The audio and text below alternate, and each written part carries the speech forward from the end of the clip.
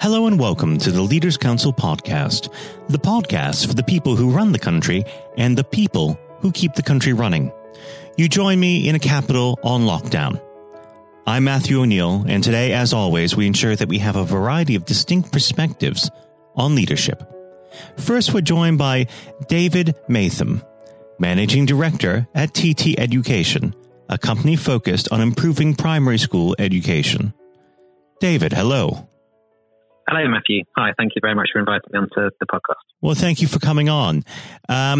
Before we get into our conversation on leadership, I'd first like to address the COVID-19 situation. How has it affected your business? It's had a pretty significant impact on the business already, to be honest. Obviously, our main market is schools, and schools are pretty much closed to everyone except for key workers. Having said that, we've always tried to be pretty innovative. We have a digital division as part of TT Education, and we've been able to respond really quickly with some great online training offers.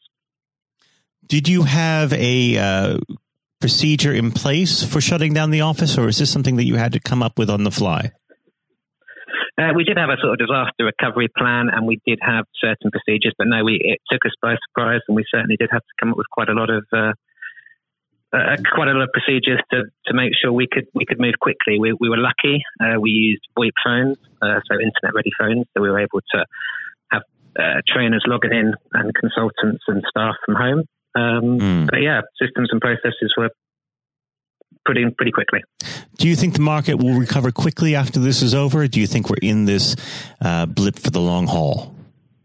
I'd like to think it will recover quickly, but I actually think this seems like it could be going on for a very long time. I think the news seems to suggest that a vaccine is sort of 18 months away. So although obviously, business needs to get back open, I think society might look slightly different, and it's going to present some really unique challenges for business.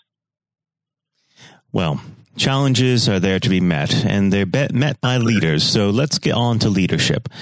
Yes. I always like to start the conversation on leadership by asking a very particular question. What does the word leader mean to you? Leadership means to me, it means to inspire people, almost breathe life into them, to give, so others can be as good as they can be. And I think leaders need to be inspiring. They need to get a team to work for them, and they need to communicate a vision clearly. And I think leadership is about enabling others. How do you enable your staff? In a variety of ways. I sort of live by a mantra that I think, I like to treat people as I'd like to be treated myself. So I try and put myself in their shoes when I make decisions. Obviously, sometimes, I have to make decisions that they might not like and demonstrate some resilience. But broadly speaking, I try to remain fair. I try to be motivational. I try to make sure that the vision of where we're going is achieved and that people buy into it. And that communication is really, really clear. And hopefully get people to work for me and therefore go the extra mile rather than against me. So you like to establish a real collaborative working environment? Yes, absolutely. Yeah, I think collaboration's really, really important. And also, recognizing people's strengths and weaknesses and getting to know them. And I suppose developing trust as well is another key dynamic. I think often in a work environment, you've got, a variety of, people, you're very busy, there's lots going on. And how often do we take the time to actually listen and understand what's going on in people's lives? And actually, and if you know what their strengths and weaknesses and what's going on, you can often, really utilize that and move things forward. Now, what weaknesses do job seekers have these days? Well, I mean, it varies. I suppose it depends on the job they're going for. I think, trying to think of some examples, we're quite lucky. We recruit consultants who, I suppose, go out into schools. They've often got quite a lot of life experience. They've been head teachers, for example. And we also recruit people who work in office-based jobs and come from a variety of backgrounds and experiences. But I suppose, thinking about different staff we've employed over the years, sometimes it's that little bit of life experience that's perhaps missing. But again, it depends on the type of person. Let's go back to the beginning of your career when you first started out your working life. Did you have any particular influences that shaped you as you are today? Start of my working life, yeah, it's interesting. I don't know. I don't think I really did, to be honest. Not anyone in particular. I mean, I originally, was from a family that hadn't had anyone go to university. I decided to go, but I suppose at the time of going to university, I was probably going more for the sport and the social side rather than having a sort of direct, I didn't know what I wanted to do. But I went through university, felt absolutely loved it, did a degree in history and sociology, and then went into teaching. And I suppose going into teaching, I was inspired, going back to your original question, by teachers who taught me in the past, and thinking actually doing this is something I could do, I could give back and sort of, learn from them. Now, do you provide any sort of mentorship opportunities for those within your organization? Yeah, absolutely. We're based at the University of Essex on their Knowledge Gateway. So we have a great relationship with them. They have a series of sort of internship programs and so on. And we've taken 5, 6, 7 interns from the university over the last sort of 5 years and mentored them and to give them sort of job and life experience. And some of them have gone on to then work for us, and some have gone off and worked with other people and so on. We look to mentor and train our staff. We also obviously do a lot of work supporting, mentoring, coaching and developing teachers. What's your advice to young people just entering the job market today? I think you need to be confident in your own ability and believe in yourself. And believe in what you're doing and what you're about, and stay true and to your sort of integrity. I think put yourself out there and seize opportunities. It's certainly something I did right from the start of my career. I wanted to, progress, and then when I saw an opportunity, I really went for it. And I think, look around you and try and do something you enjoy, something you're interested in, something you're passionate about. Because if you have a passion for something, it will make the work in life much more enjoyable. Now, unfortunately, our time together is drawing to its close. But before I let you go, what does the next 12 months have in store for TT Education? For the next 12 months should be incredibly exciting for us. So we're, our digital side is growing rapidly. We are moving forward with a product called School CPD Tracker, which is a complete performance management appraisal system for staff. That's already in the UK and internationally, and we're building machine learning and artificial intelligence into it. We're also scaling up Zing It, which is a parental engagement portal and really popular at the moment with the coronavirus, and obviously lots of parents at home with their children, unable to have the children in school, and really look to continue to grow the number of schools we're working with, the number of teachers we're working with, to provide really high quality training and support and make a massive difference to both the children and teachers. Well, I'd like to thank you very much for coming on the program, and I do hope that you come on to the show again in less turbulent times. David, thank you. Thank you. That was David Maytham, Managing Director at TT Education. And now, if you haven't heard it before, is Jonathan White's exclusive interview with Sir Geoff Hurst. We're now joined, though, by former England footballer and still the only man to score a hat-trick in a World Cup final, Sir Geoff Hurst. Thank you very much for coming on today. You're welcome. You're welcome. Good afternoon. And perhaps I should start and get it over and done with. I know you must be bored with it, and you've probably been asked 1,000 times. But when you got out for a duck playing for Essex, Geoff, what was going through your head at the time? Well, of course, that's not one of the most asked questions I get. Oh, there are one or two people who are very familiar who do Google me, realise that I did score nothing for Essex. My only game for Essex first team when we played against Lancashire in Liverpool, a place called Egbert in Liverpool, many, many years ago, 1962, I think that was. So I didn't, I didn't really feel it at the time. It was lucky to be playing, I guess. There were one or two injuries. But the problem that I had was really messing about between the two sports. That was very detrimental to me. over that period of time, being stuck between the two sports.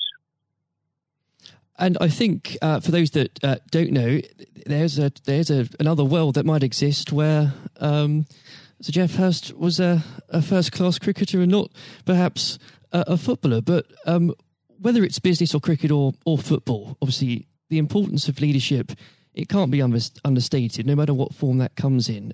When you were at West Ham, Geoff, and when Ron Greenwood first came along, he made obviously some pretty radical changes. Was this a man that genuinely inspired confidence the first time you'd meet him? Absolutely. I mean, he was simply a fantastic coach or teacher, if you like, at football. And the quite always mentioned when we talk about Ron Greenwood, Harry Redknapp, who was played under him and has been very successful as a player and the manager over many, many, many years.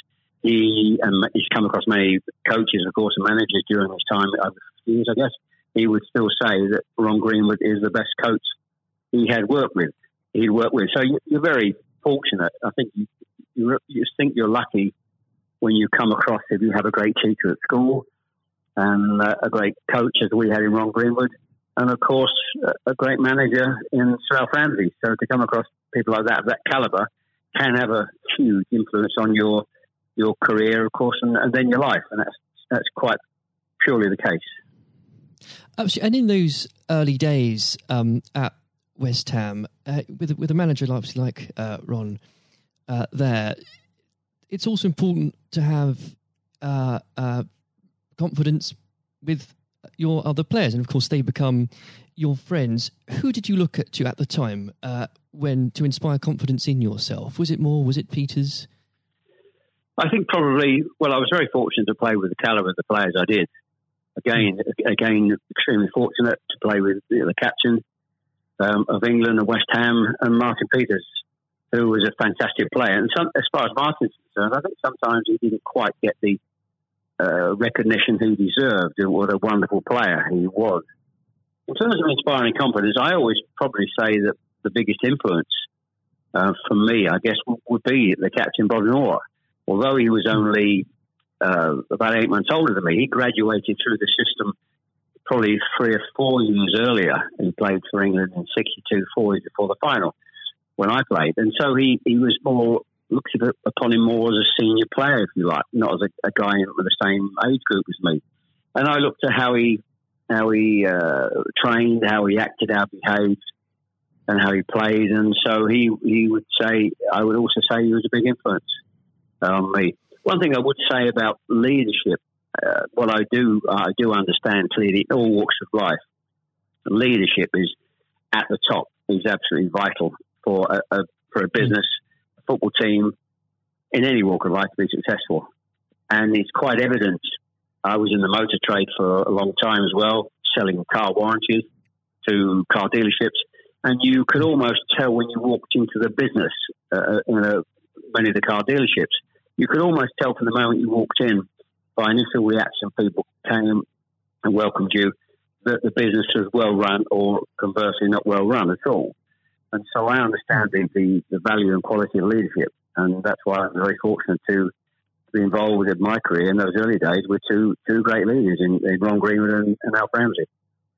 Absolutely. And since you've already brought him up, Geoff, I think it'd be remiss not to go a little bit further with that. But obviously, after at West Ham, your playing came to the attention of Sir Alf Ramsey. Now, there's a man I'm sure when you walked into a room, you knew who was in charge. When it came to managing that England team, what was his style like, Geoff? Well, the first thing I say about Alf Ramsey, he's probably over my life the most powerful influence who had on me as a person. Naturally, it happens to an extent because he's got your whole career in his hand. Whether he picks you for England or he doesn't pick you, it can have a great impact on your career and, of course, your life. But in that era I was involved for 6 or 7 years, it was quite clear who was the boss. He was quite very, very strict. Probably at a time, maybe overly strict, but at the time you probably wouldn't necessarily get away with it in today's football because it's changed dramatically in how you deal with players then and players now. But he was the most powerful man I came across, and very few people. And he was quite ruthless in getting people out who didn't want to be part of a group, part of a team. It is important that if you've got a group of people, and that's in any walk of life, they're all singing off the same hymn sheet, and you don't have anybody that's griping or moaning about the system. And if you've got people like that in your organisation, one thing I have learned, and I've taken it on in my life, my family, you've got somebody in the group that doesn't want to be part of it, you get them out. And Alf, I think, was quite ruthless of that in his staff. And I think that's one of the most serious things I think I've learnt over a long period of time. And is there, do you think, a specific moment, I'm sure there's probably dozens, but is there a specific moment, Jeff, you could perhaps pick right now that did show those qualities in Sir Alf so sharply? Yes, I think for me, certainly, I think there are instances of players who you thought would be in the team or certainly in the squad, and surprising they were not. There was no necessary reason for it, but looking back, I do think perhaps they were people that Alf didn't think wanted to be part of a group. So that's for me. In terms of my personal view, I think that it looked prior to the World Cup that I was going to be playing in it. Only a few games before I was playing, and I played with Jimmy Greaves in the game against Yugoslavia only a couple of months before the final. And it looked at that stage as if I was going to be playing in the team. But in a couple of more friendly games before the final in Poland and Norway, I think, and Denmark, I played 2 of the 4 games, and I probably didn't quite replicate my form that I'd been showing at West Ham and in the early couple of games for England. And he left me out in the first game of the World Cup against Uruguay. He started off with Jimmy Greaves and Roger Allen. So I had an impact of thinking at that stage I looked like I was going to play, and didn't start because of just a lack of form. I didn't play quite well enough to justify my position.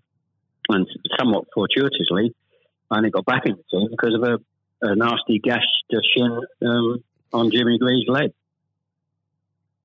And I think what you've said there, Jeff, actually does sum that up really well. And more than that, whilst it's important to have that someone in charge with those qualities, it's almost useless if there isn't a strong and unified team behind them. And there really must have been moments, maybe there weren't, but let us know, in that 66 competition, the prolonged pressure on all of you, the weight of a nation, did it get to you? Well, not for me personally, no. I think, and I don't, not for me, not for a second. I think I was just happy to be involved in the squad initially. Not at all. You're not aware of the magnitude of the occasion, really, looking back out. So I never really felt, people talk about pressure a lot and it's there, and players talk about it in life. I didn't really necessarily feel any great pressure during the time I was there. And what is also important to say about Alf Ramsey, the people he left behind that were left in the squad after he'd moved 1 or 2 players out, the squad were a bunch of very hard-nosed, professional, top-quality people. And that was, again, the leadership that Al showed. He got people in together that were very, very strong personally. And I think that was part of the success we had. We were I always describe our group as hard-nosed professionals. We have some great players, but overall they were great hard-nosed professional players.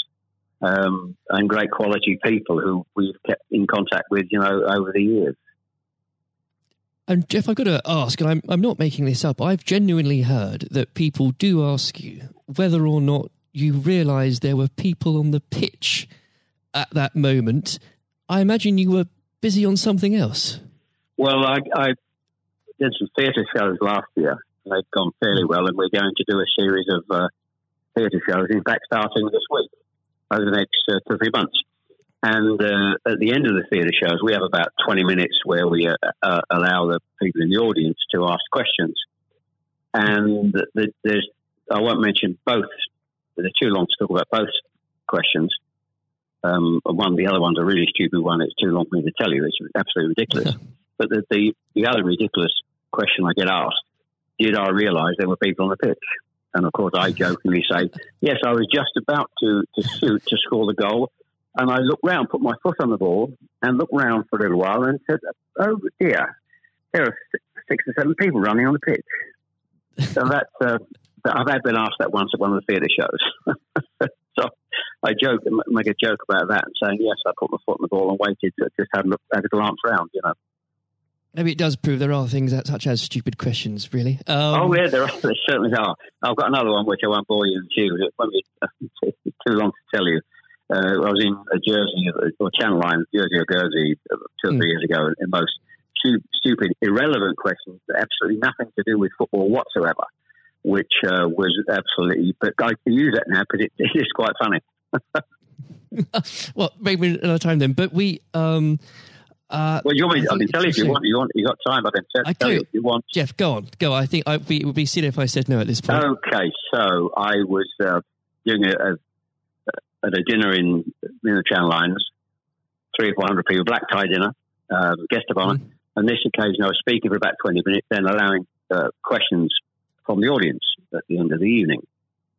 And there was the usual football questions, and then all of a sudden I had somebody at the back who asked a question. I didn't quite hear what he said. He didn't have the microphone with him. So I said, I didn't hear what he said. Can you please give this chap the microphone so I can hear clearly what he said? So the chap had the mic and he said, when a turtle loses its shell, is it naked or is it homeless? Right. What a question. What a question. I think that would be definitely in the stupid category, wouldn't it? So we had a laugh about that.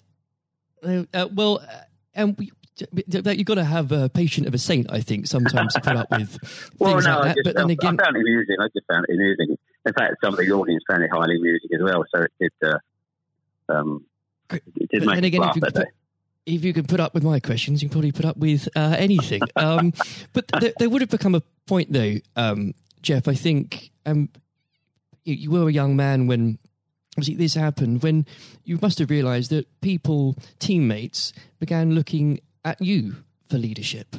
Is that something that occurred to you, or did you just realise that by one way or the other, people actually begin to look up for you for inspiration? Well, possibly. That's never really struck me until you've actually mentioned it now, quite frankly. It's a new question. Does anybody look up to me? I'm sure perhaps there are people who pay you compliments of fans of West Ham and Stoke, and of course England fans who I think probably it would be very immodest of me to suggest that I felt that somebody was looking to me for inspiration. You don't have to, but I will. Well, it's okay for a third party to do it. Perhaps that may have been the case over the years. People look at you and maybe it has a helpful effect.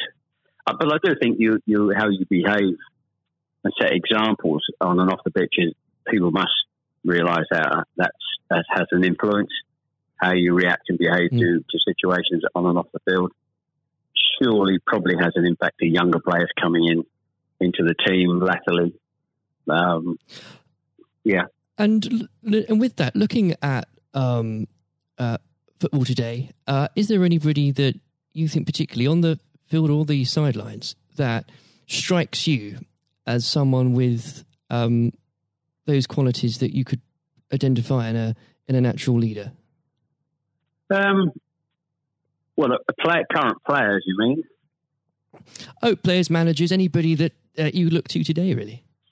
Well, I think some of the outstanding. I think the best example about a leader at the moment is Klopp at Liverpool. He has been absolutely fantastic to acquire the players and get them to. Their attitude is absolutely fantastic. They're great players, but there's more than just being good players in football. It is have a good player with a fantastic attitude, and their willingness to work for each other and the team is absolutely outstanding. Hence these unbelievable results. there are, and the great players not always succeed as individuals, or probably even certainly as a team if you haven't got the right attitude alongside it. And they're probably, and that comes through the leadership. That's not just luck. Absolutely. That's absolutely leadership. He'd be the best example, of course, in football terms today. Easily. And of course, but going back not that long ago, Alex Ferguson is just absolutely. You've got to take him as the first example, because Klopp's only done this over a period of time, a short period of time. But if you look at the 26, 27 years that Alex Ferguson did with Manchester United, and subsequently since he's gone, how they are not doing so well. He's the best example of management we've probably ever seen, and I don't think anybody will see the light of that kind of leadership again. It's absolutely astonishing. And do you think, could you imagine Sir Alf or even Ron Greenwood managing teams today? Yes, I think so. I think yes, no question at all. I think Ron Greenwood. Yeah, the answer, straightforward answer is yes. Good answer. The straightforward answer is yes. I can elaborate as much as you want, but the straight answer is absolutely categorically yes. And with and I know if we could talk about this probably for the next hour or so, but I'm conscious of the time. Looking back through your playing career, perhaps especially your time for England, who was it that struck you more than anyone else on the pitch that displayed qualities of not just leadership but companionship and level-headedness that you think that have stuck with you all these years later? Well, I think I was very fortunate, and I wouldn't pick any one player out. I think looking at that, so many, and that's why we were successful, because we had so many showing all those qualities that you just mentioned throughout the team. I think that was outstanding, and it's an opportunity to talk about all of them in that breath. And there was nobody, and going back from an earlier question for me, all hard-nosed professionals, good teammates, good socially, and that's why we kept in touch with each other on our golf days every year up until about 5 years ago. Of course, with the sadly dwindling numbers, we still got on. Our wives got on all together all those years later. It didn't just finish after '66. That reunion, that camaraderie, that team spirit, getting on with each other lasted for a long time. And I wouldn't, when you put those questions and how you categorise those, I would pick every one of the 11 players who you put in that category that were like that. There was nobody else. They were all outstanding. And I think that was a big part. I can't stress how big a part that was. And I've said that many, many times, for the success of the team. We had some great players. We had some great players, of course. But without the attitude alongside that, going back to an earlier question, we wouldn't have been as ultimately as successful. Exactly. Without that, the whole will never be greater than the sum of its parts. But with it, yes, the word is team. The word is team. Absolutely. And I always use the word team when I talk. Sometimes together, everyone achieves more, and that's the same in any walk of life. That's fundamental. And lastly, Jeff, looking if you were to give advice, and whether this is in sport or business or indeed any other walk of life, what would you identify, if you can, as the key tenet that you can't go without in terms of leading a team, no matter what that team is? Single-mindedness, dedication to the job, thinking about that role, that job in leadership all the time. It's a huge part of your life. I don't think you can switch off when you're in business at the top level or sport at the top level. You may, have a couple of weeks holiday, but I'm even sure if these top managers and leaders in all walks of life are away on holiday on a beach somewhere warm, I'm sure there's not they will not switch off for 2 weeks and completely not think about their role as the boss of an organisation. And I think you're completely focused. You're always thinking about things, thinking about improvements, and it's just dedication and tuning your life to being successful. Excellent. Well, Jeff, on that point, thank you very much for joining us today. You're welcome. Nice to have a talk about this and just go over the past and just refresh my own memory about the quality of the players I grew up with. Excellent. Another time, it would be great to talk again. Thank you, Jonathan. Thank you. This has been the Leaders Council podcast. Thank you for celebrating excellence in leadership with us. I have been your host, Matthew O'Neill. Until next time, goodbye.